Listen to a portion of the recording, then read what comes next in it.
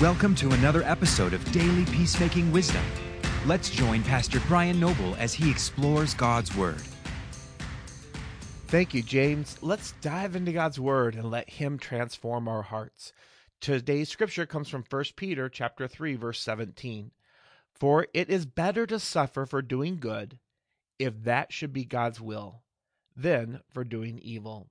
Heavenly Father, I pray as we dive into this word today that you'll help it set deep into our hearts, God.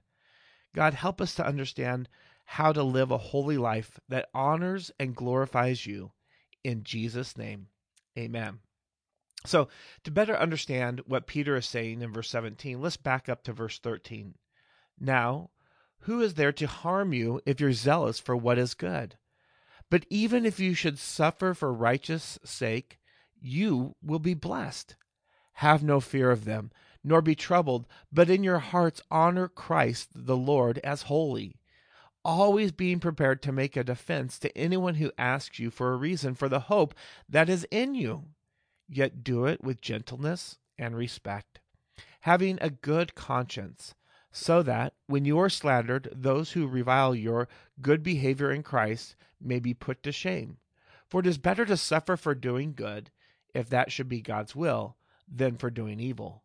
For Christ also suffered once for sins, the righteous for the unrighteous, that he might bring us to God, being put to death in the flesh, but made alive in the spirit. Look at this closely. Peter is encouraging his reader to be zealous for what is good.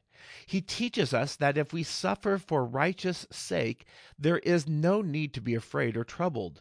Then he goes on to say that something very interesting in our hearts, we are to honor Christ the Lord as holy. Normally, when we suffer for doing what is right, our hearts aren't thinking that Jesus is holy. Instead, we think he is unfair. But don't go there, because the Lord is holy.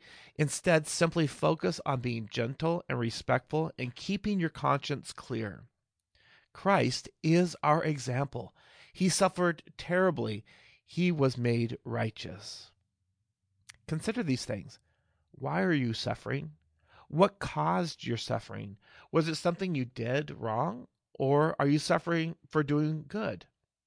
We don't usually evaluate our sufferings. We often just try to get out of it quickly. Instead, talk to God about it, what has caused it, and what your response can be.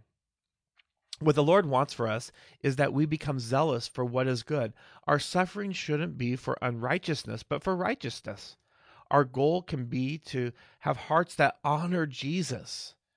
There will be a time when you go to share with someone what your hope is. Make sure your hope is in Jesus so that you can tell them that. Your flesh will not always want to do what is right, but you are alive in the Spirit, so live by the Spirit. Let's pray. Heavenly Father, help us to live by your Spirit. Help us to be zealous for what is good, God. God, teach us what it means to walk in a way that honors and glorifies you. In Jesus' name. For peacemaking resources, to bring us to your community, or to donate, go to peacemakerministries.org. God bless, and go make peace.